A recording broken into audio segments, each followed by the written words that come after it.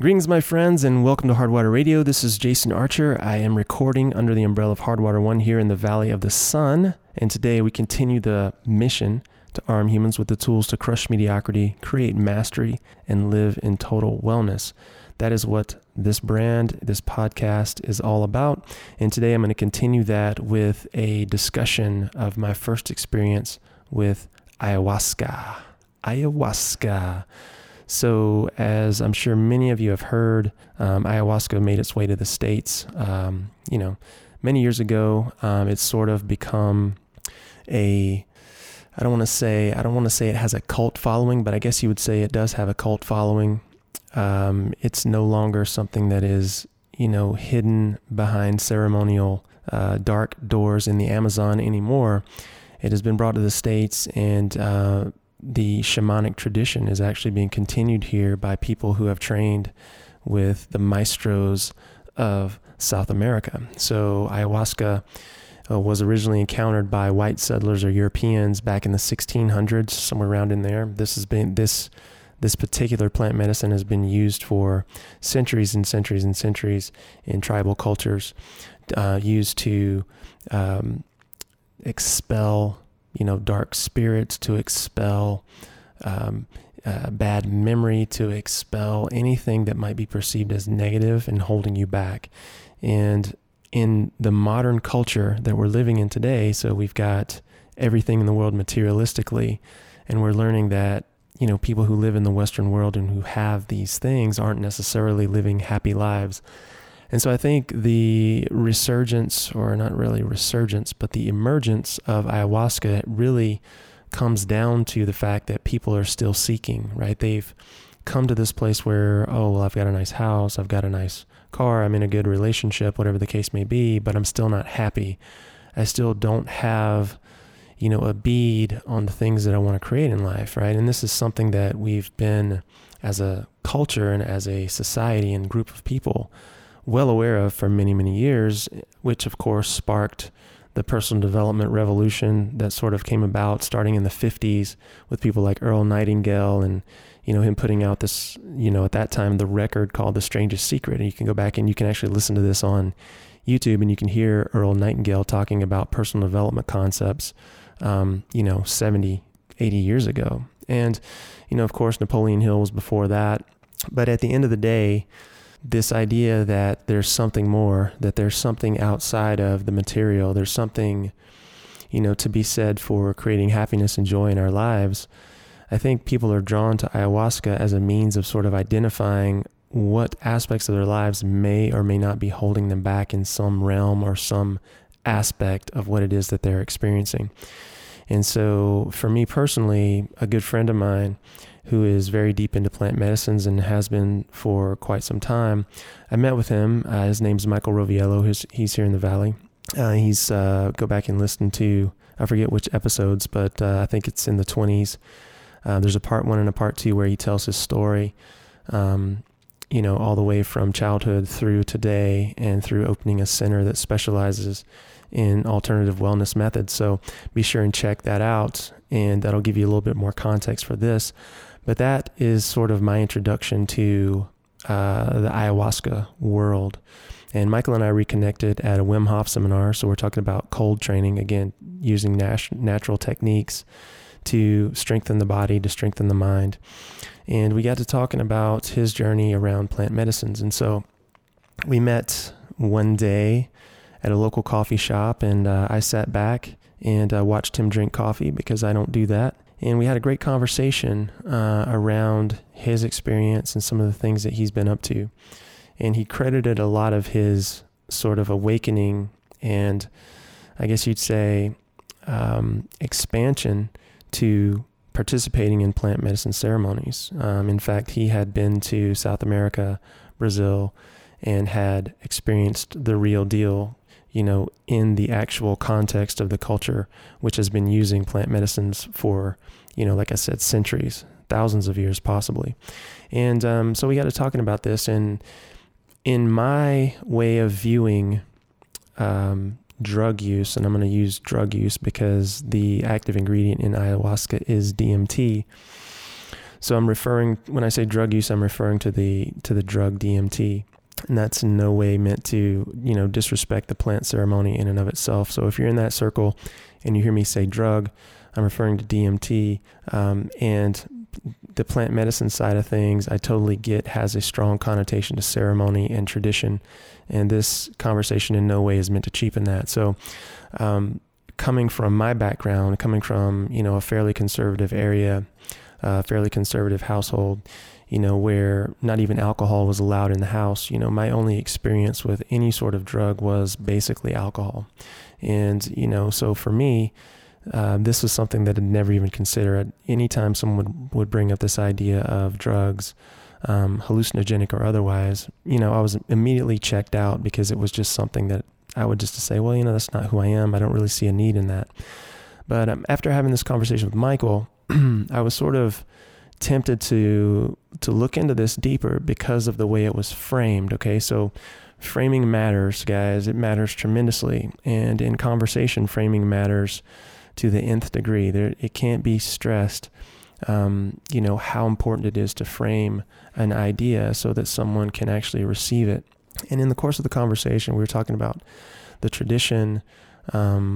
I was learning about, the combination of plant and vine, or leaf and vine, to create the brew, which is a tea.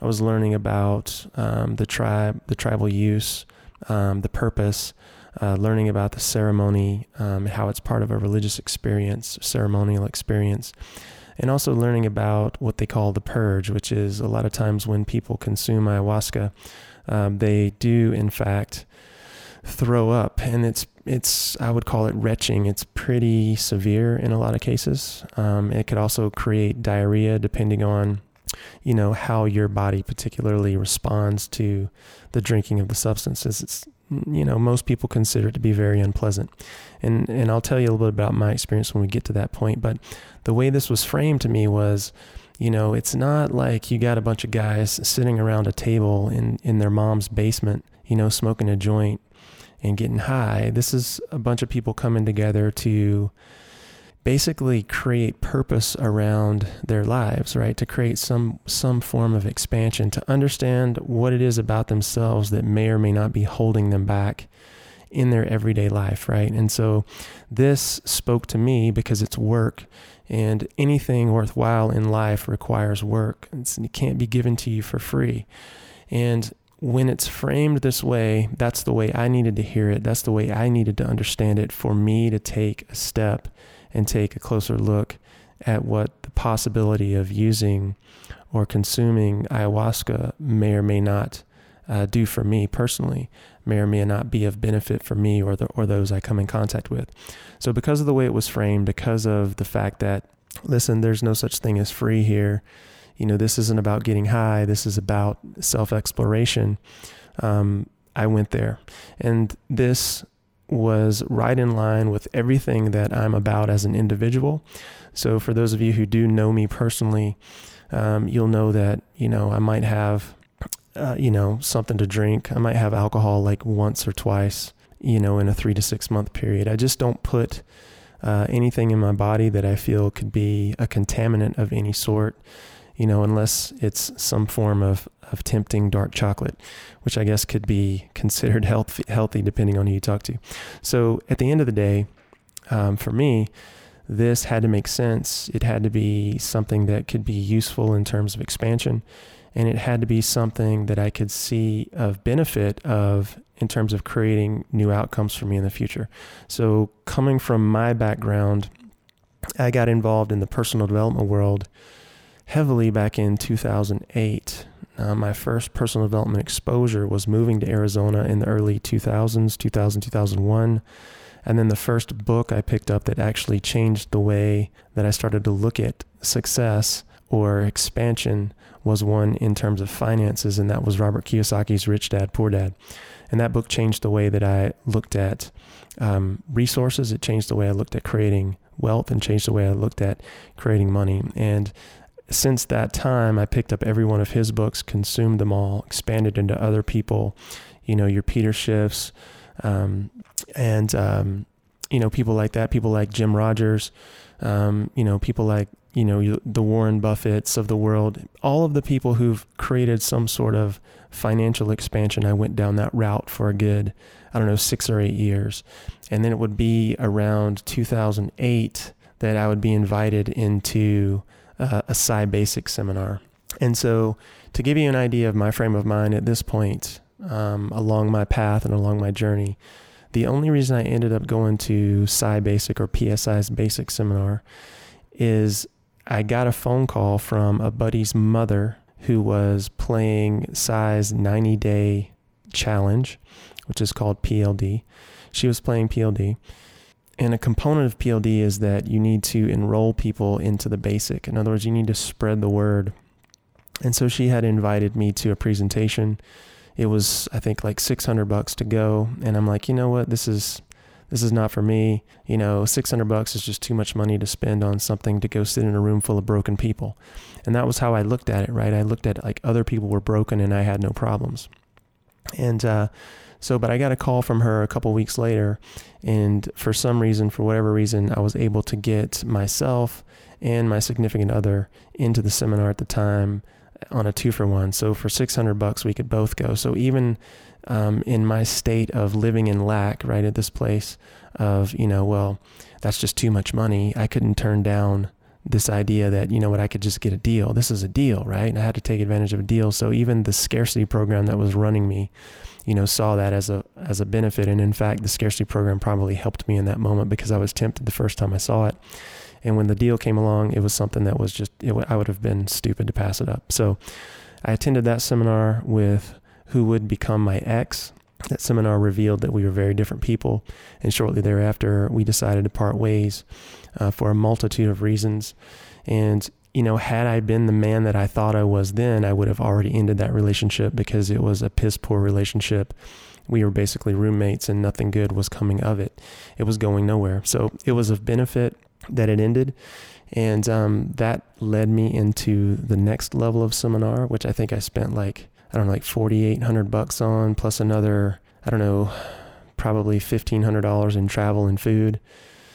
That led me into the next seminar, which was Men's Leadership, which is an 11-day seminar in Northern California with a bunch of guys isolated on a ranch. And that one was another, $5,000 with another, $1,000, $1,500 in travel costs. And then that led me to, at the time, what was called Principia, which was another like $5,500 plus travel. And so the whole thing, once I understood how important it was for me to work on me, and once I understood that I didn't have all the answers, and once I understood that, I don't even have a clue of how I'm showing up in a lot of situations, it made it really easy for me to open up my wallet and say, look, you know what? I'm choosing into this, and I want to see what it is about me that I can improve, what it is about me that's holding me back. Because, the alternative is to play victim and blame your situation and your station on the rest of the world. I can't earn money because so-and-so, right? Or I can't be in a relationship because so-and-so did X. I can't have a happy day because my boss said some shitty comment to me, right? Like, so the victimhood mentality that runs most people and was in fact running me, and I couldn't even see it. This was just an eye-opening thing that told me that I needed to start looking internally. And so at the end of 2008, the first seminar was at the end of 2008, and then I spent all of 2009 going through the remainder of those seminars. And then every year since, I've done some sort of development work, whether it was Tony Robbins or a business seminar, courses, video trainings. You name the guru, you name the online trainer, I've probably had one of their courses, if not more so.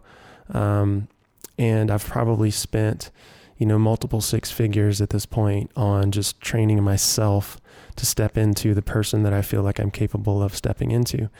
And the one thing that I've learned through all of this is there's 2 types of people who go through this scenario. They're culled from one group of seekers, right? So you have 2 groups in the population. One group is seekers. One group are gonna like just take it. They're just there. They're taking up space, and they're just gonna take life as it comes. Whatever comes their way is good. I like to call it, these people are just content. You have the content and you have the seekers. And then of the seekers, you have two types. The seekers go into these seminars and these events, and they go into these seminars and events and come out and either do the work or they don't. And of the people who do the work, even after going and paying all this money and spending all this time and energy, I find that the number of people who actually put the work to use is very, very, very small. Very small. In fact, this is one of my big hang-ups with the personal development world, and I could talk about this for hours, but the reality is that my experience of the seminar world is you have people who like to hang out there, and they hang out there because it's easy to hang out there. You can go to a seminar and you can sort of, forget yourself because you're there, you're helping other people, and there's a great energy that comes with helping other people. There's a great feeling that comes with helping other people. And it's easy to be in that environment because everyone in that environment is in the same mindset. They're in the same energy. They're in this place of all is good, all can be improved. And the reality is that once you leave that space, everything changes. So the challenge is to carry the tools into a space that's not as friendly to the tools that you just studied about. And my experience has been that the vast majority of people who go into that place either stay in that space practicing within a safe space or practicing within the safe area of the seminar itself, or they come out and they don't really apply what it is that they've learned. So my whole thing has been about application, and I'm not saying that like I'm some, some sort of model of perfection, because I'm not. I'm saying this because this is something that I make an effort to do every day, and something that after attending some seminars with Warrior or Wake Up Warrior, some of you guys I'm sure are familiar with Garrett White's group, I learned how to start gauging it, right? So for the longest time, I had the tools and I had the ability to put them to use, but I wasn't sure how to gauge them. I had no daily routine or no morning routine, no context with which to apply the tools that I was comfortable with and understood. And from that place, my results were very small. But what I learned was when I started tracking everything, right? When I started reporting back to myself how I was showing up and I knew how to do that, then my results constantly changed incrementally for the better. So we're not talking about, some drastic change overnight, but what we're talking about doing is taking steps toward betterment every single day, tracking toward betterment every single day. And this doesn't mean that every single day I win. It just means that every single day I have a gauge, right? I'm looking at my results. And, one of my favorite quotes is from Thomas Wilhite, who founded PSI Seminars or PSI Seminars, and he said that there's no greater way to gauge a man than by results, often harsh, but always fair. And the world that we live in today has gotten away from this entirely because we have to babysit people's feelings and dance around people's emotions and step in other people's bullshit because they can't handle the fact that, they didn't produce, or they didn't create the result that they said they were going to do, or they didn't keep their word. And we all do this. I'm not blaming and I'm not projecting. I understand that I'm guilty of it. I can't, and it comes down to even the littlest things, right? So like if I say I'm going to show up for lunch at 12:30 and I show up at 12:31, then I've broken my word. I didn't keep my word, right? It can be something that small. And in the reality of life, we just see that as nothing. It's no big deal. It's 1 minute. Who gives a shit? But the reality of it is we broke our word not only to the person that we were supposed to meet, and they will remember that no matter how small. We broke our word to ourselves, and that matters more, right? We broke a commitment to ourselves, and that matters more because we self-signaled that we weren't the person that we wanted to be. And this is a huge component of development. So in this context, and sharing this little bit of background, and sharing this little bit of my journey from going from, this sort of small-minded kid from rural Georgia to a guy who has a little bit of money in the bank, a marriage that's going well, and multiple rental properties and multiple businesses. And, I'm telling you this because I feel like this is something that would not have been a part of my life had I not taken a moment to examine my life and realize where I was showing up as basically a POS. And not examine my life and realize where I wasn't creating results. And to this day, I mean, I just had a conversation with wifey yesterday. Again, just living in humility, right? Like, I'm not where I want to be in terms of creating income at this point in my life, right? And I just had a conversation with wifey, like I said, yesterday or the day before. We were having a conversation around doing the work, like, and what that looks like, doing the work and, living in that space of measuring the results and not offering excuses to one another, but offering results to one another, and having this open dialogue around what it's going to take, to create the marriage that we want to create, what it's going to take to create the financial situation that we want to create, what it's going to take to create the overarching theme of our relationship, which for us is freedom, right?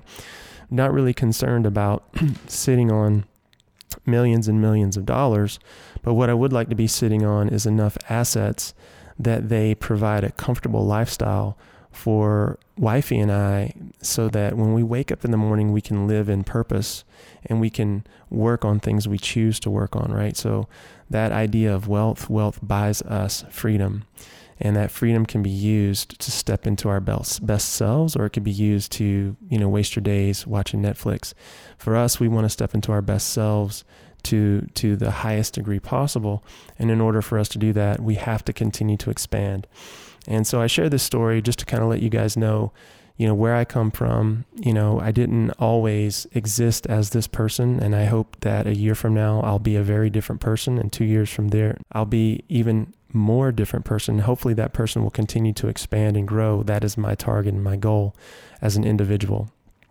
And from this context, I viewed this idea of looking into ayahuasca as another venue, like another way of taking a shot at seeing what is possible, like taking a look at myself, looking at my results and saying, okay, well, my results are good, but good is the enemy of great. And so what do I want to do to step into the next level? What am I not seeing about myself? What am I missing?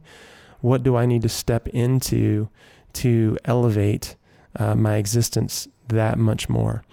And so having done, quite a bit of personal development work, reading, meditation, I felt like this was the logical next step. And again, the way it was presented to me made it sort of easily palatable for someone like myself who's never been involved with any form of plant medicine or drug or anything like that. And so this is the story, guys, of me jumping into that world. And I'm just going to take you through step by step. I know a lot of people are curious about it. If you've got questions about it, be sure and comment or shoot me a message and let me know, and I'll answer them as quickly as I can. So what exactly is ayahuasca itself? How was it created? Okay, so ayahuasca is actually a vine, and ayahuasca is also the name for the drink or the ceremony. But the actual drink that you will imbibe is made from two plants. So you're going to have the leaves from the chacruna plant, which are going to contain the DMT, as many leafy green plants do, and some animals, as I mentioned earlier.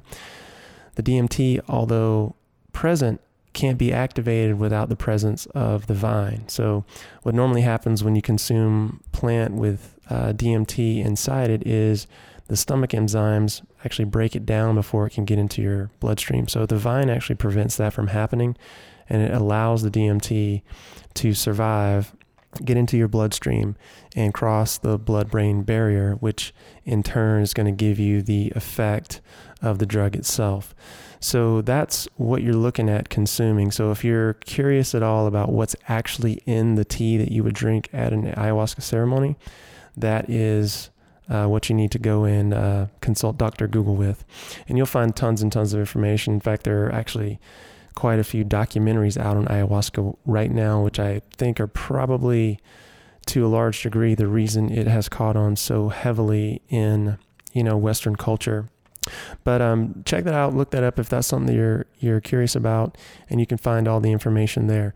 So here locally in Arizona, we're lucky because we have like a pretty strong contingent of, of ayahuasca ceremonies and circles kind of existing underneath the surface, right? And I'm not going to mention the people who participate or the people who run it, because I don't have their permission to do so, and there's still some negative connotations that are associated with psychedelic drugs and psychoactive substances. And, if they want to out themselves, that's cool, but that's not what we're here to do today. So for me to get into an ayahuasca circle, I needed an in the first place, and that happened to be my friend Michael. And I'm mentioning his name because he's already outed himself and doesn't really care. And, to that end, he directed me to, the people that I needed to speak to and sort of have a conversation around what my intentions were. I had to answer some questions online, complete like a quick little survey. I had to give some health information.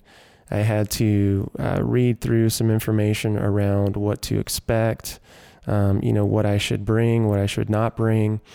And only then would I be accepted in and have the right to sort of buy my experience. Okay. So you kind of have to go through several gatekeepers, and you want to know someone who's connected to someone who's connected to the circle in order to get into the circle. So at the end of the day, it's one of those kind of situations. Now, there are retreats that have popped up all over the world, and if you want to travel, and if you want to spend more money on the experience because you don't have access locally to something like that, that's certainly an option as well.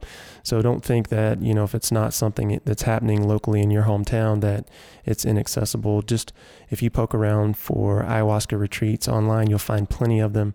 And again, like I said, the prevalence of this is sort of becoming almost mainstream in a way. And so from this point, it's a matter of setting the date, right? So once I'm sort of invited in and approved, it's all right, what dates can I come? It's, here's the cost. For me, I did 2 nights. I did 2 nights of ceremony, and the cost was $180 per night. So this isn't exactly the cheapest thing in the world to do. And again, it's ceremony. There are a lot of people involved. Space is involved. Production is involved. So there's quite a bit of expense that goes into creating it. And, so you're going to pay a little bit more for that experience. But the reality is that once you come in and you've paid your money, you are then instructed on what to do next, right? So in this case, in this particular circle, half the money was paid up front, and then half the money was paid in cash upon arrival. And my experience was, again, not having done an ayahuasca ceremony or a circle before, I had no idea what to expect other than what I had read. So a couple of things going in that, were presented to me. And the first one is the diet. Okay, so there is a specific ayahuasca diet that's recommended that you should try, or at least try to eat, at least a week to 2 weeks before going into the ceremony. And depending on which, website you visit, or depending on which, shaman you receive information from, you're going to get a laundry list of things. But basically what it comes down to is it's sort of like a basic vegetarian diet. The big killers are you don't want to consume pork or red meat, 7 days to 14 days before and after the ceremony. So basically you want to avoid like blatant displays of salts, blatant displays of sugar, pork, red meat, caffeine, like animal fats, dairy products, stuff like that. You can have oils, but you want to use, plant-based oils like olive oil very sparingly. And you want to avoid spicy food because you will either taste that on its way back up or get some not so great feelings as it comes out the other end. And you want to avoid, caffeine, carbonated drinks, and that sort of thing. You also want to avoid things like alcohol. And you want to avoid sex for 7 days before and 7 days after. And again, this just has to do with the ceremonial aspect of energy. You're dealing with, again, the madre, Mother Ayahuasca, and the spirits that are associated with this, the energies that they bring and the energies that you bring. So the sex, you're on a sex diet, and you're also going to be on a bullshit diet, right? Like, and what I mean by that is like, stop watching shitty TV shows, stop buying into the neighbor's gossip, disconnect from the drama at work, all those sorts of things. Start getting a little bit quieter and a little bit more introspective so that you come in the right mindset, right? Now, like the big killer is like pork and, blatant displays of like dairy or fat, that sort of thing. What I ate going into this experience was basically what I eat every day. I didn't have to change much. I did eat meat all the way up to like 48 hours prior, 36 hours prior. But I was eating, just like light poultry. I was eating turkey, small bits of turkey with like an enormous leafy green salad with olive oil. And that's basically what I eat every day anyway. So I didn't have to change much. And going in to the ceremony, I stopped eating 24 hours before the first drink of ayahuasca. And I just did this because of the fact that, there's a high possibility that you can throw up, and I didn't want to have a lot of stuff in my guts or in my stomach if that were going to be the case. So I just fasted all Thursday basically, and went into the ceremony in a fasted state. Now they ask you to fast about 5 to 7 hours before the ceremony starts. Normally ayahuasca is drank the first time around 8 p.m. and the ceremony goes all night. So, if you stop eating around, somewhere between 12 and 2, or 1 and 3, you're going to be fine.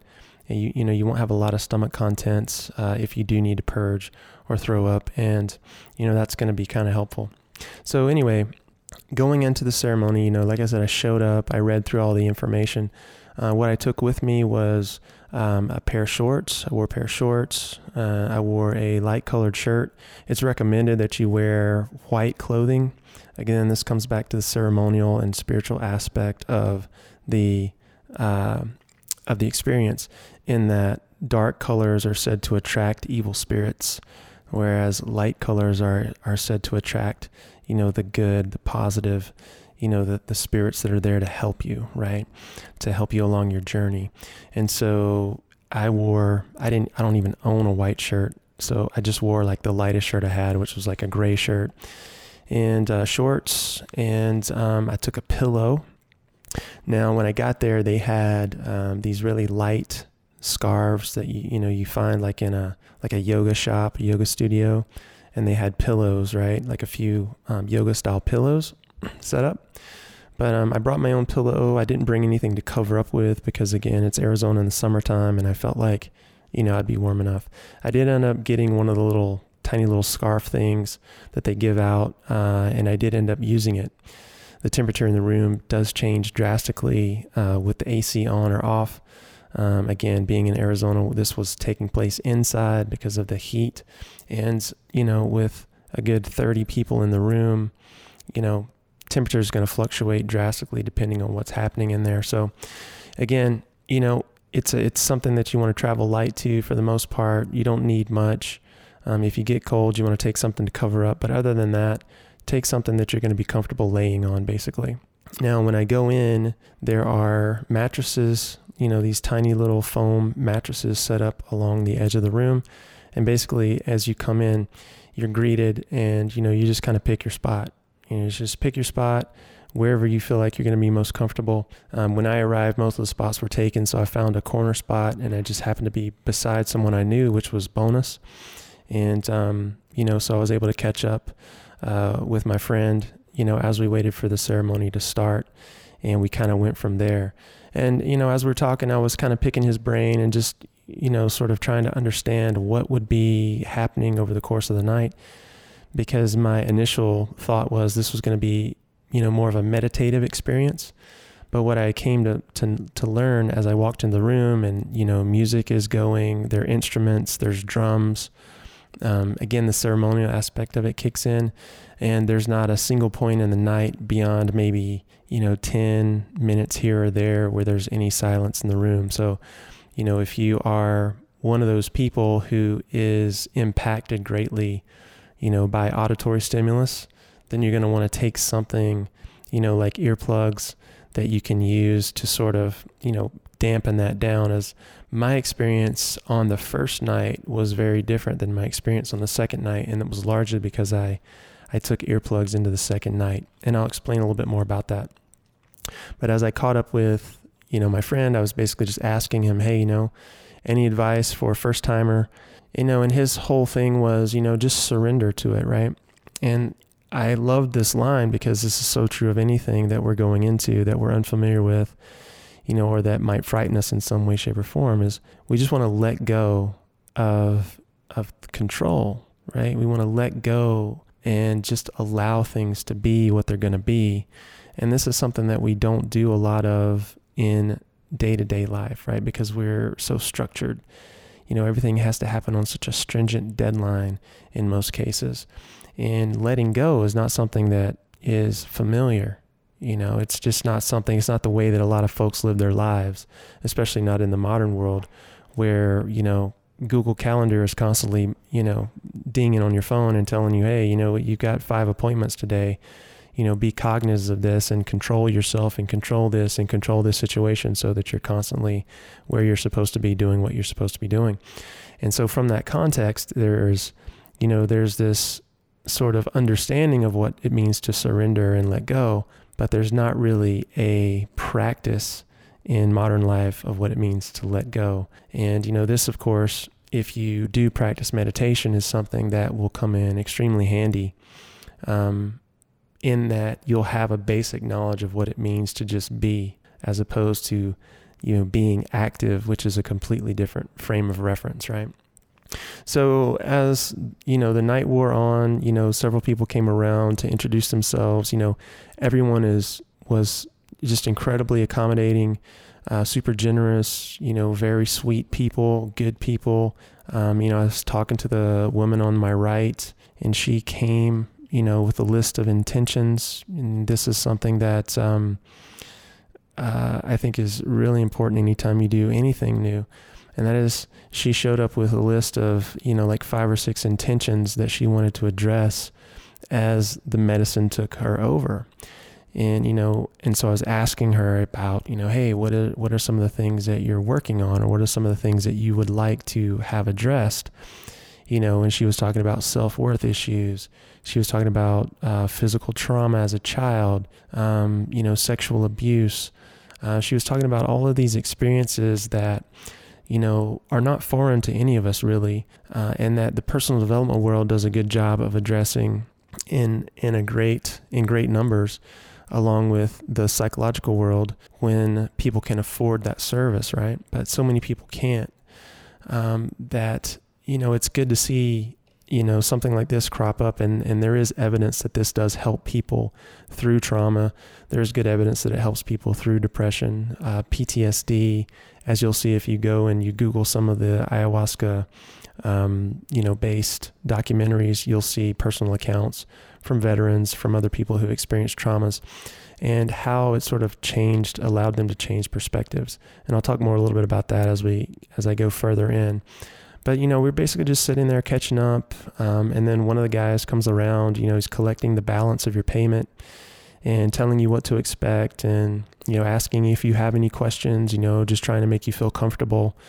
And, by the time this is all said and done, 8 o'clock starts approaching, and then it's time to start getting serious about what's about to take place. So the room, falls quiet. The shaman takes the lead, pulls out a little book, and starts going through, hey, here's what you can expect. Here's how to deal with, the purge. Here's how to deal with noise in the room. Here's how to, experience the music. Here's what's going to happen as we go around the room. Just all these different little sorts of I guess you'd say, cues and keys to the experience itself, and the expectations that they have, as a leadership group for the people in the room, right? And, I'm in there, there's quite a few new people in there, and everyone who's new is quite nervous. I think I had asked so many questions at this point that I didn't really have any nerves. I didn't really have any excitement. I was just kind of ready to get going. I remember having just a sense of calm. But when you do walk into the room and you see, 30 little mattresses, kind of set around the edge of the room. And beside each mattress is a white plastic bucket with a roll of toilet paper in it. It's kind of like this huge foreboding thing that's like, okay, well, you're going to have, some pretty serious retching happening here in a minute. You're going to be purging some shit, right? And just in case, everyone here has a bucket, right? So, so a lot of the newer people were freaking out about the fact that, this is a potential happenstance and is something that, unnerves a lot of people. I had just made up my mind after I talked to my buddy that, whatever happens, I'm going to submit to it. And, if I feel the need to, to purge out of either end, I'm just going to let it happen. I'm not going to fight it. I'm not going to try and, play tough guy or whatever. I'm just going to let it be, right? And then let go of it and then see what happens. So the shaman finishes his spiel about what to expect. The lights start to dim. He lights up a cigarette and basically blows smoke into the 4 cardinal directions to kind of start the ceremony, right? It's sort of a signaling of the start of the ceremony. And then, offers a blessing and offers a gratitude, again, because this is ceremonial, right? So we're going through all of the ceremonial paces of this particular experience. And as he sat back down, the leadership team in the room, they begin to pull out the tea and to start to arrange it around and in front of this little podium where the shaman was sitting, right? And so the instruction was we come up 3 by 3. So we come up 3 at a time with 3 people waiting behind. And there's a little shot glass that he uses to measure about 30 milliliters of the brew, of the tea. And you start with that, right? So the first drink goes down around, like I said, around 8 o'clock, 8:30. We might have gotten started a little late that first night because we had some newer people and we had to go through a bunch of stuff. So we started, in short order. Everyone's received their first drink of the night, again, about 30 milliliters. Now, when I go up, again, never having done this, I didn't know what to expect. I didn't know what the flavor was going to be, what the scent was going to be. So there's that fear of, all right, is this going to be so horrible? I don't really have the strongest stomach. Is this going to be so horrible that the minute I put it in my mouth, I'm just going to spit it out all over this guy in his white coat, right? And so, so there's that fear. But then as I sat down and, I approached the drink itself and, he blesses the drink, the shaman blesses the drink and blows smoke into the rim of the glass and then hands it to you, right? Seals it with smoke. And then you receive that and then it's time for you to drink, right? And that's all it is. So at the first time I drank, honestly, it wasn't that bad. It wasn't that bad at all. And the actual scent of the drink was much, I found more offensive than the flavor of the drink.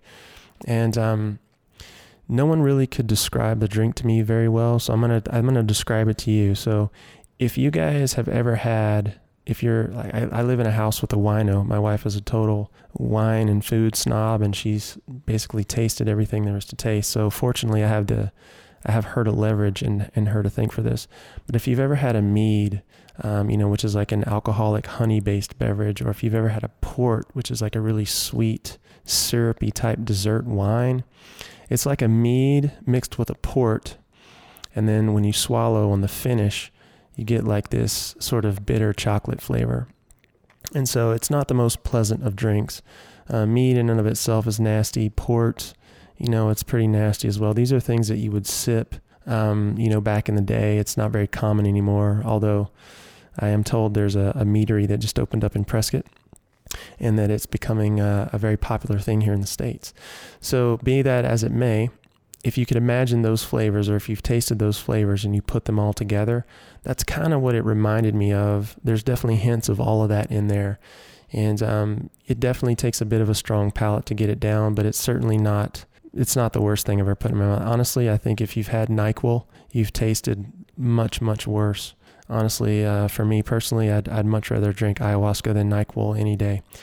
And that was just my interpretation of it. Now, as I went back to, to sit in my space, I did notice there were several people who had to cover their mouth to keep from throwing it back up immediately. So again, this is just going to come down to personal preference and personal, sort of tastes. But overall, most people were able to down it no problem. Just a quick shot down, you're done. There's citrus there that you can put in your mouth and sort of get the flavor out. I just popped a little piece of citrus in my mouth, swallowed that, and then rinsed out with a little water. Good to go, no problem. And then as everyone finishes up, you come back to your spot, and then it's time to just kind of sit and wait, right? Now, as this is happening, music is playing, and the music is, by my standards, extremely loud for such a small room. And so my experience of the first night was, after the first hour or so, the music started to really wear on my ears. My ears were actually getting a little fatigued from the sound of the music. And the other thing that it's important to know as a first-timer is very seldom, or it's very difficult, or it's very uncommon, depending on who you talk to, for a first-timer to actually have the ayahuasca, the DMT within the ayahuasca, to actually have an effect on you, or to have any sort of strong effect. So unlike other psychedelic drugs, I'm told, again, this is my only experience, so I don't really have anything to compare it to. The ayahuasca experience is very short-lived. So you're talking like 20 to 30 minutes max, for any sort of hallucinogenic effect, right? For me, I was lucky enough that first night to actually have some visions. And again, this was extremely short-lived, maybe 3 to 5 minutes. And it was nothing earth-shattering. So like for me, it was like geometric shapes coming together, moving in and around and changing shape, sort of before my eyes, if you will. And the interesting thing about the whole process is that the first drink did absolutely nothing, in terms of creating visuals for me. But 30 minutes into, or maybe even less, maybe 15 to 20 minutes in, after that first round of drink went down, there were at least 10 people in the room who were like retching their guts out. So, and you can hear that, right? And that's one of those things that's sort of contagious. So when that started happening, I started worrying, all right, well, now is this going to be contagious, right? Like, is it going to be like a yawn where one person over here yawns and the next 10 people in a row yawn, or this person throws up, so now everybody in the room's going to throw up. So you're in tight space, close quarters, you're going to hear that, right? The music doesn't really disguise it. The music is, in a way, it's kind of like, I think it's sort of meant to allow you to have your own experience. It's meant to allow the visuals to change with the music as well, your mentality to change with the music. But when it came to like the music mixed with the experience of people like, throwing up and retching really loudly, it's kind of like when you put deodorant on and you already stink, right? Like it doesn't disguise anything or cover anything up. It just makes it worse. And so for me, like as someone who's very sensitive to auditory stimulus, it was too loud in there for me to actually have a sort of meaningful experience around that first cup. So, after the first cup goes down, you wait a good hour and a half, and you just kind of sit back and chill, right? You're going to find out really quickly if you're going to throw up, and you're going to find out quickly if the DMT is going to take any sort of, or have any sort of effect on you. And so in my case, nothing. Now the second drink is coming around, right? And so a lot of times it's recommended that newer people, kind of take it easy. But, when I was talking to the shaman beforehand, his comment to me was, well, you're kind of a bigger guy, so, you should probably take a little bit bigger dose, that sort of thing, which makes sense. And, so when the second cup was offered, I took it, and it was at this point maybe about 30 to 45 minutes after the second cup, and after getting sort of really still and quiet in the corner, as much as I could, that I had a little bit of visual stimulus come down. And again, it was really sort of bland coloration, like grays and blacks. And I just basically saw geometric patterns sort of flowing, and they would start in like a solid, and then they would come into many, many pieces, and then they would come back together as a solid and then flow off and change into a different shape and then go into different pieces.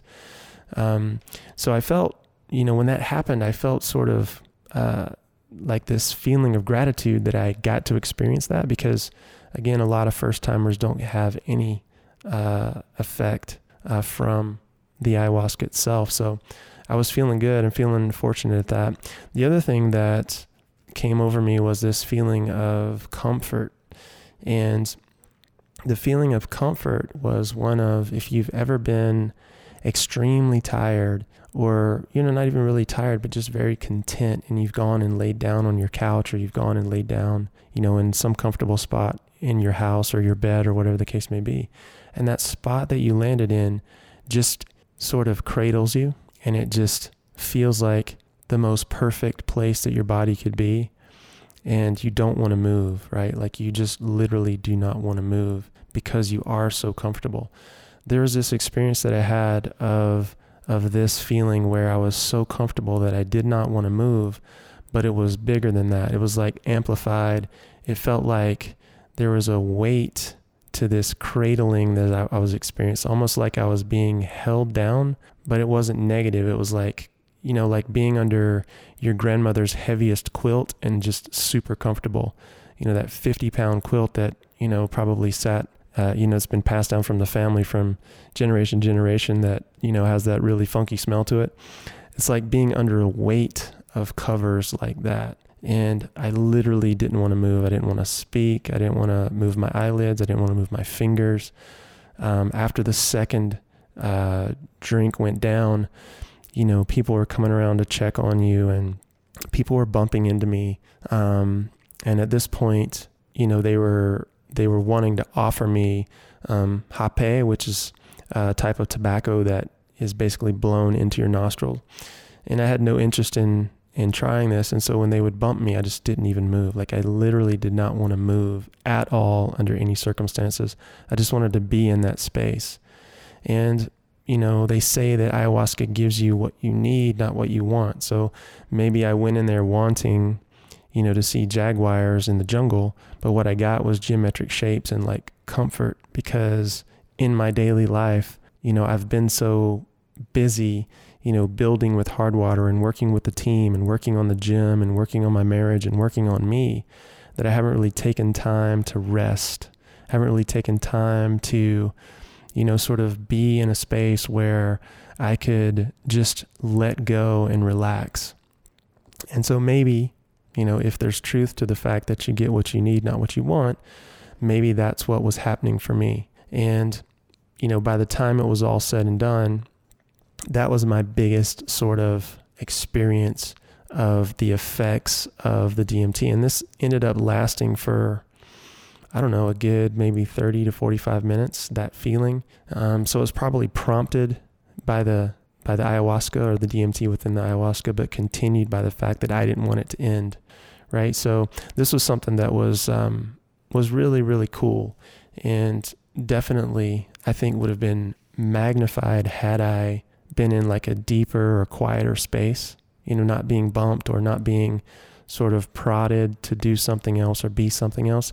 And so at the end of that first night, the ceremony comes to a close as the sun rises. So we've been up all night for the most part. If you're sensitive to sound, you're not sleeping at all that night.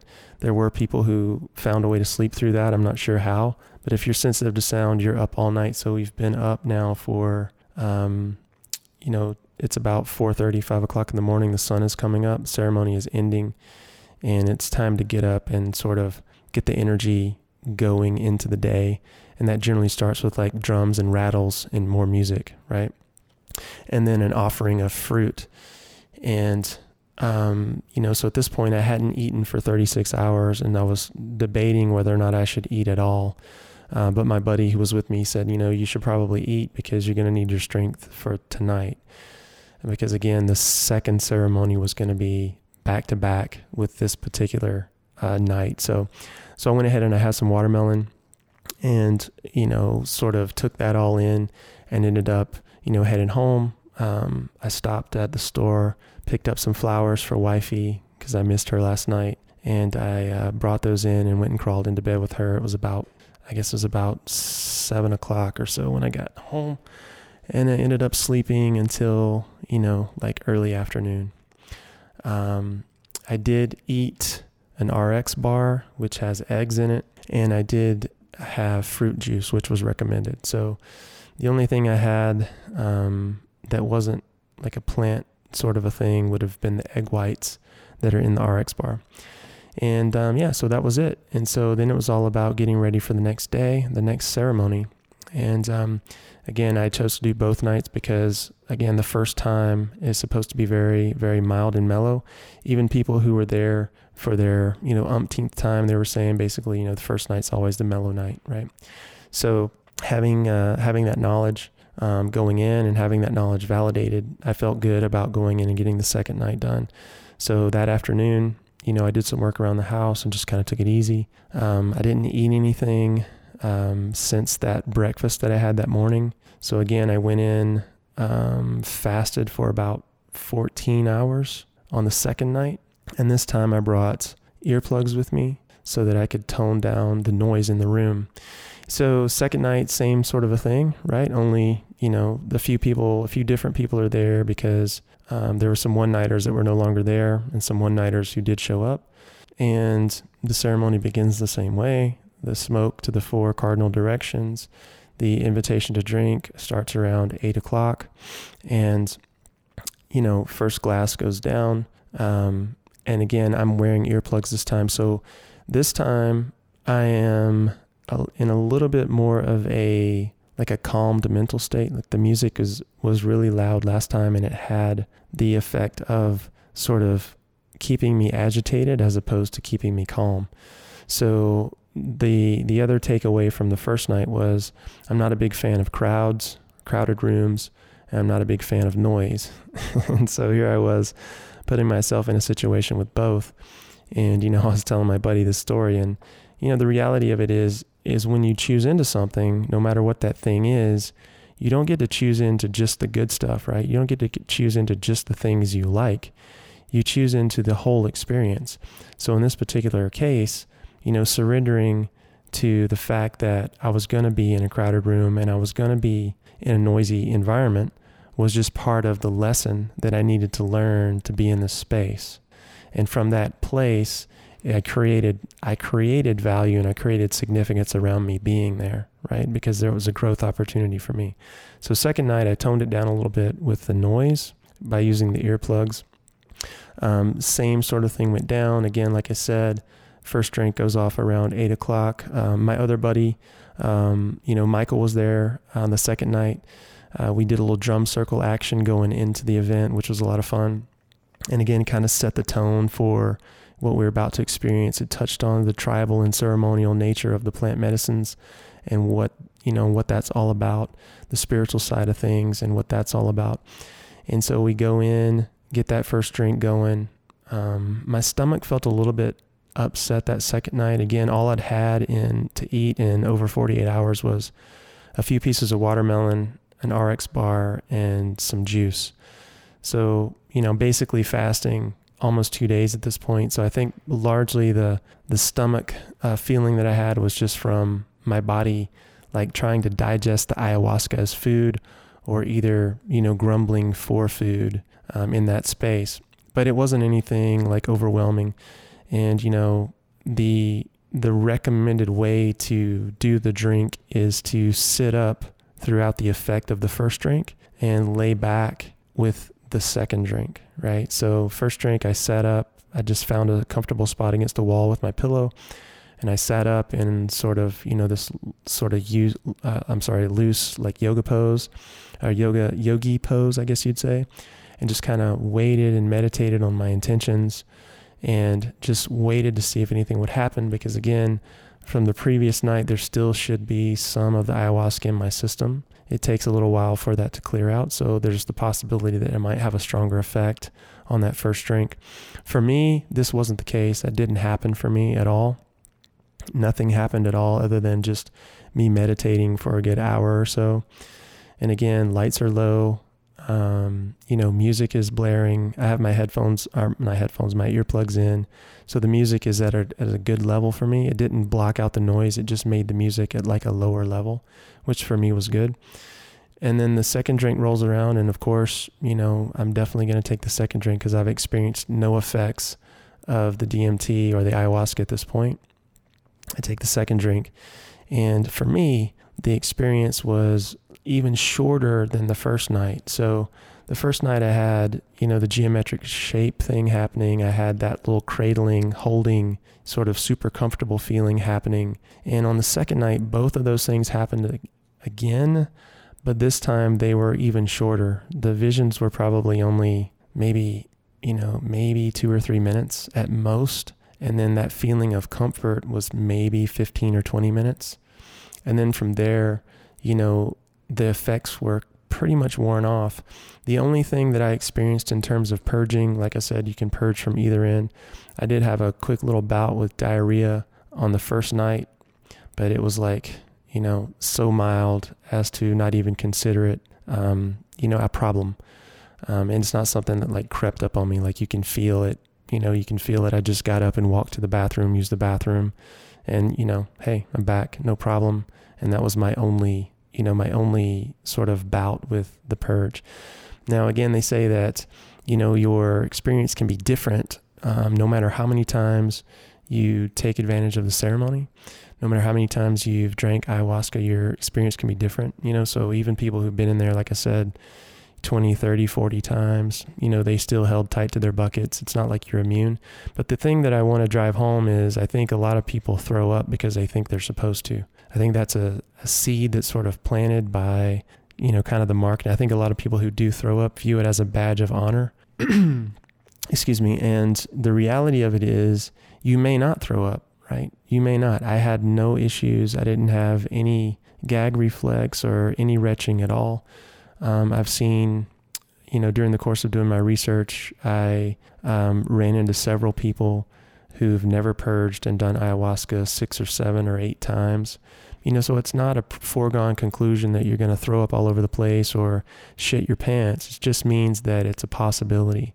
And I think what a lot of people do is they go in with the expectation that, well, my buddy, puked all over the wall, so that means I'm going to have to throw up too.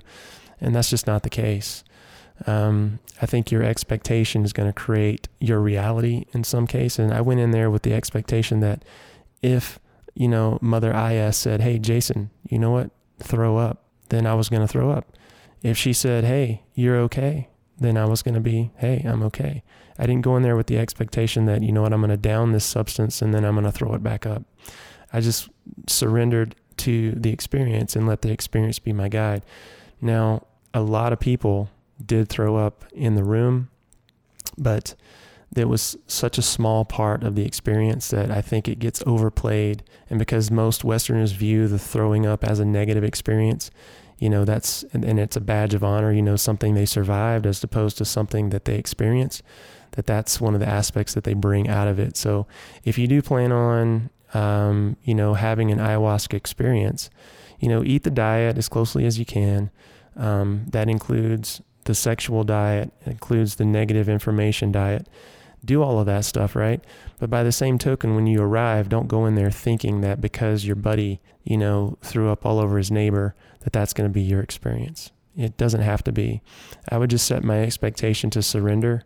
I think that's the best advice. And if you're called to throw up, just throw up. Let it be. Don't make it a big stink. Just do it, get it done, and then go on about your experience. But if not, then that's cool too. It doesn't mean you did something wrong, right? There's no way to fuck this up. You go in, you have your experience, your neighbor has his or hers, and everybody walks away with whatever they're supposed to get from it, right? And so that was it, right? So the hape was offered.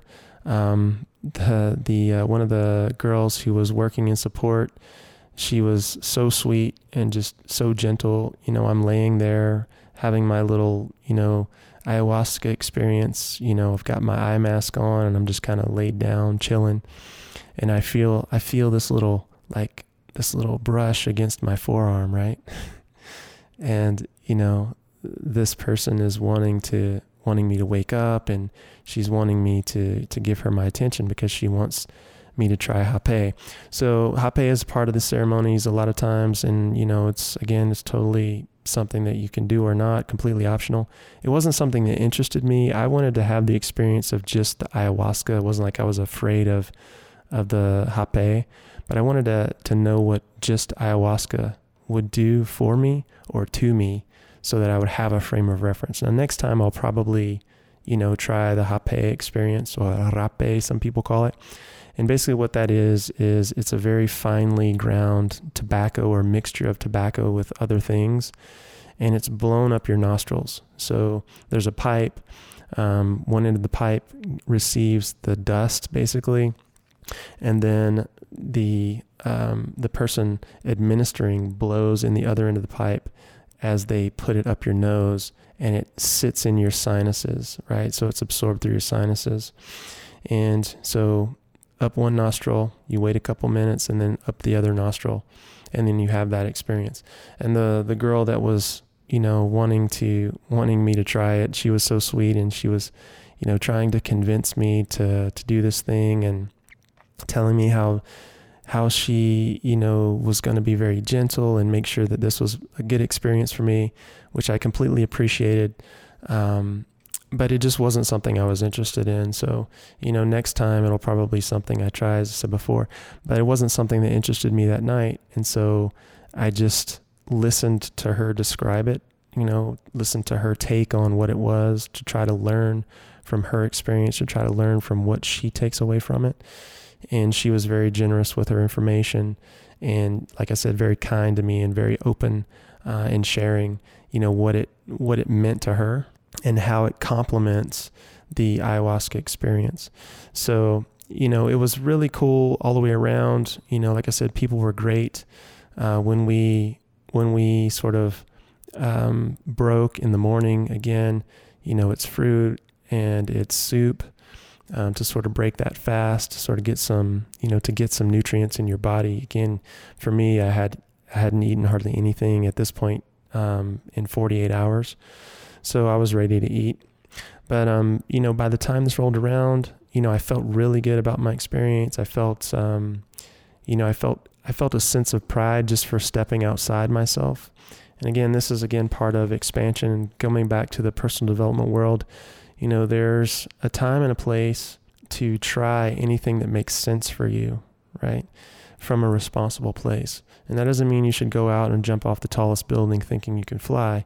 It just means that you should take reasonable risks or challenge yourself to do something outside of your daily experience, so that you have something perspective-wise that you can bring to the world that you didn't have the ability to bring before, right? So whether or not, like I said before, I saw, Mother Aya and a jaguar and, 15 jungle animals winking at me from behind a tree, or I had nothing happen, at the very least, I can look at this and I say, okay, well, I've lived 46 years of my life never doing anything in this vein, and I chose to do something outside of myself. And because I did that, I expanded. And this expansion, this form of growth, allows you to create new novel experiences, right? New and novel experiences. And it helps you prevent that sort of, rut that people fall in. There's this idea that people are left-brained or right-brained. And, there's some truth to that, but the greater truth is that you are novel-brained or new-brained and old-brained. And when novel experience comes in, and doesn't have anything to sort of lay a pattern against and recognize, then it has to be processed, and it forces the part of your brain that remembers, it forces that part of your brain to get active and to start to process and to create new patterns of behavior and new patterns of experience. So the novel experience leads to knowledge and growth that you wouldn't otherwise have. And what happens a lot of times when we hit, middle age is it's like, okay, well, every day is the same, every meal is the same, every interaction is the same, the job is the same, the days are the same, the house is the same, like everything is the same. And before you know it, there's just nothing in your life that you feel excited by or you feel, sort of drawn to in a big way or passionate about, right? So having new experience, having novel experience reawakens your brain. That right side of your brain that pulls in the new and that left side of your brain that remembers, right? You want to activate those two parts of your brain so that you can have some adventure in your life, which is another element of the Hardwater brand, right? I don't want anyone to grow old feeling like they've got regrets because they sat and did the same thing for 30 fucking years. That's not life. That's not living. So if, hopefully I've been able to give you guys some, background on, why I chose to do this. Hopefully I've been able to give you guys some, like a quick overview of how the ceremonies are run, what to expect, how it is related to spiritual practice from the Amazon, from Peru, from centuries old cultures and civilizations.